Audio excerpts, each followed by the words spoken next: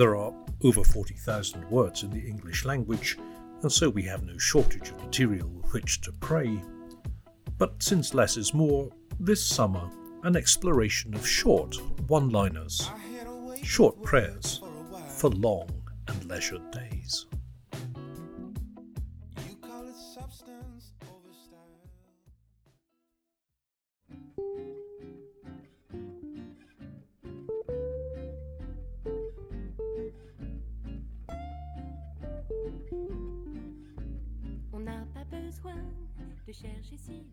Lord, help me to say yes. Michel Coist, 1912 to 1997. Michel Coist, who was born in Le Havre on the 18th of June 1921 and who died in the same city on the 18th of December 1997, was an inspirational figure to many Catholics in France and to other Christians around the world, people seeking to relate their faith more directly to everyday life than had been the reality in the Church before the Second Vatican Council. A French Catholic priest of working-class origin, Father Coist seemed to revel in presenting Christianity as part of gritty daily reality rather than in the forms of traditional piety. And his many books of prayers and spiritual devotions have a freshness and a vitality that needs to be experienced. He was a broadcaster and a popular speaker, and his fame greatly increased after the publication of Prayers of Life, published in French in 1954. He completed the text on his 33rd birthday, and in English translation 9 years later. Why is it such a refreshing book, and why was his voice so sought after by viewers and listeners?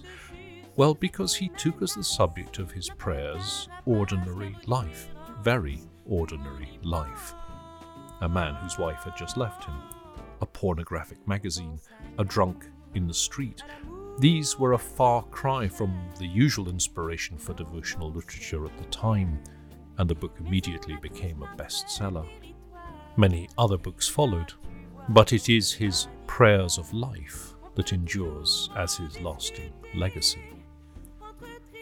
In the book, perhaps one of the most intense and personal of his prayers, although he did not say so, was his prayer as a young priest on a Saturday night, coming home alone after the last Mass, seeing people leaving the cinema or flocking home after a day out, passing children on the street, knowing that he, as a celibate Roman Catholic priest, would never have any.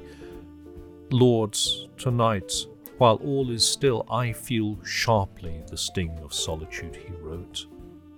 I repeat to you my yes, not in a burst of laughter, but slowly, clearly, humbly.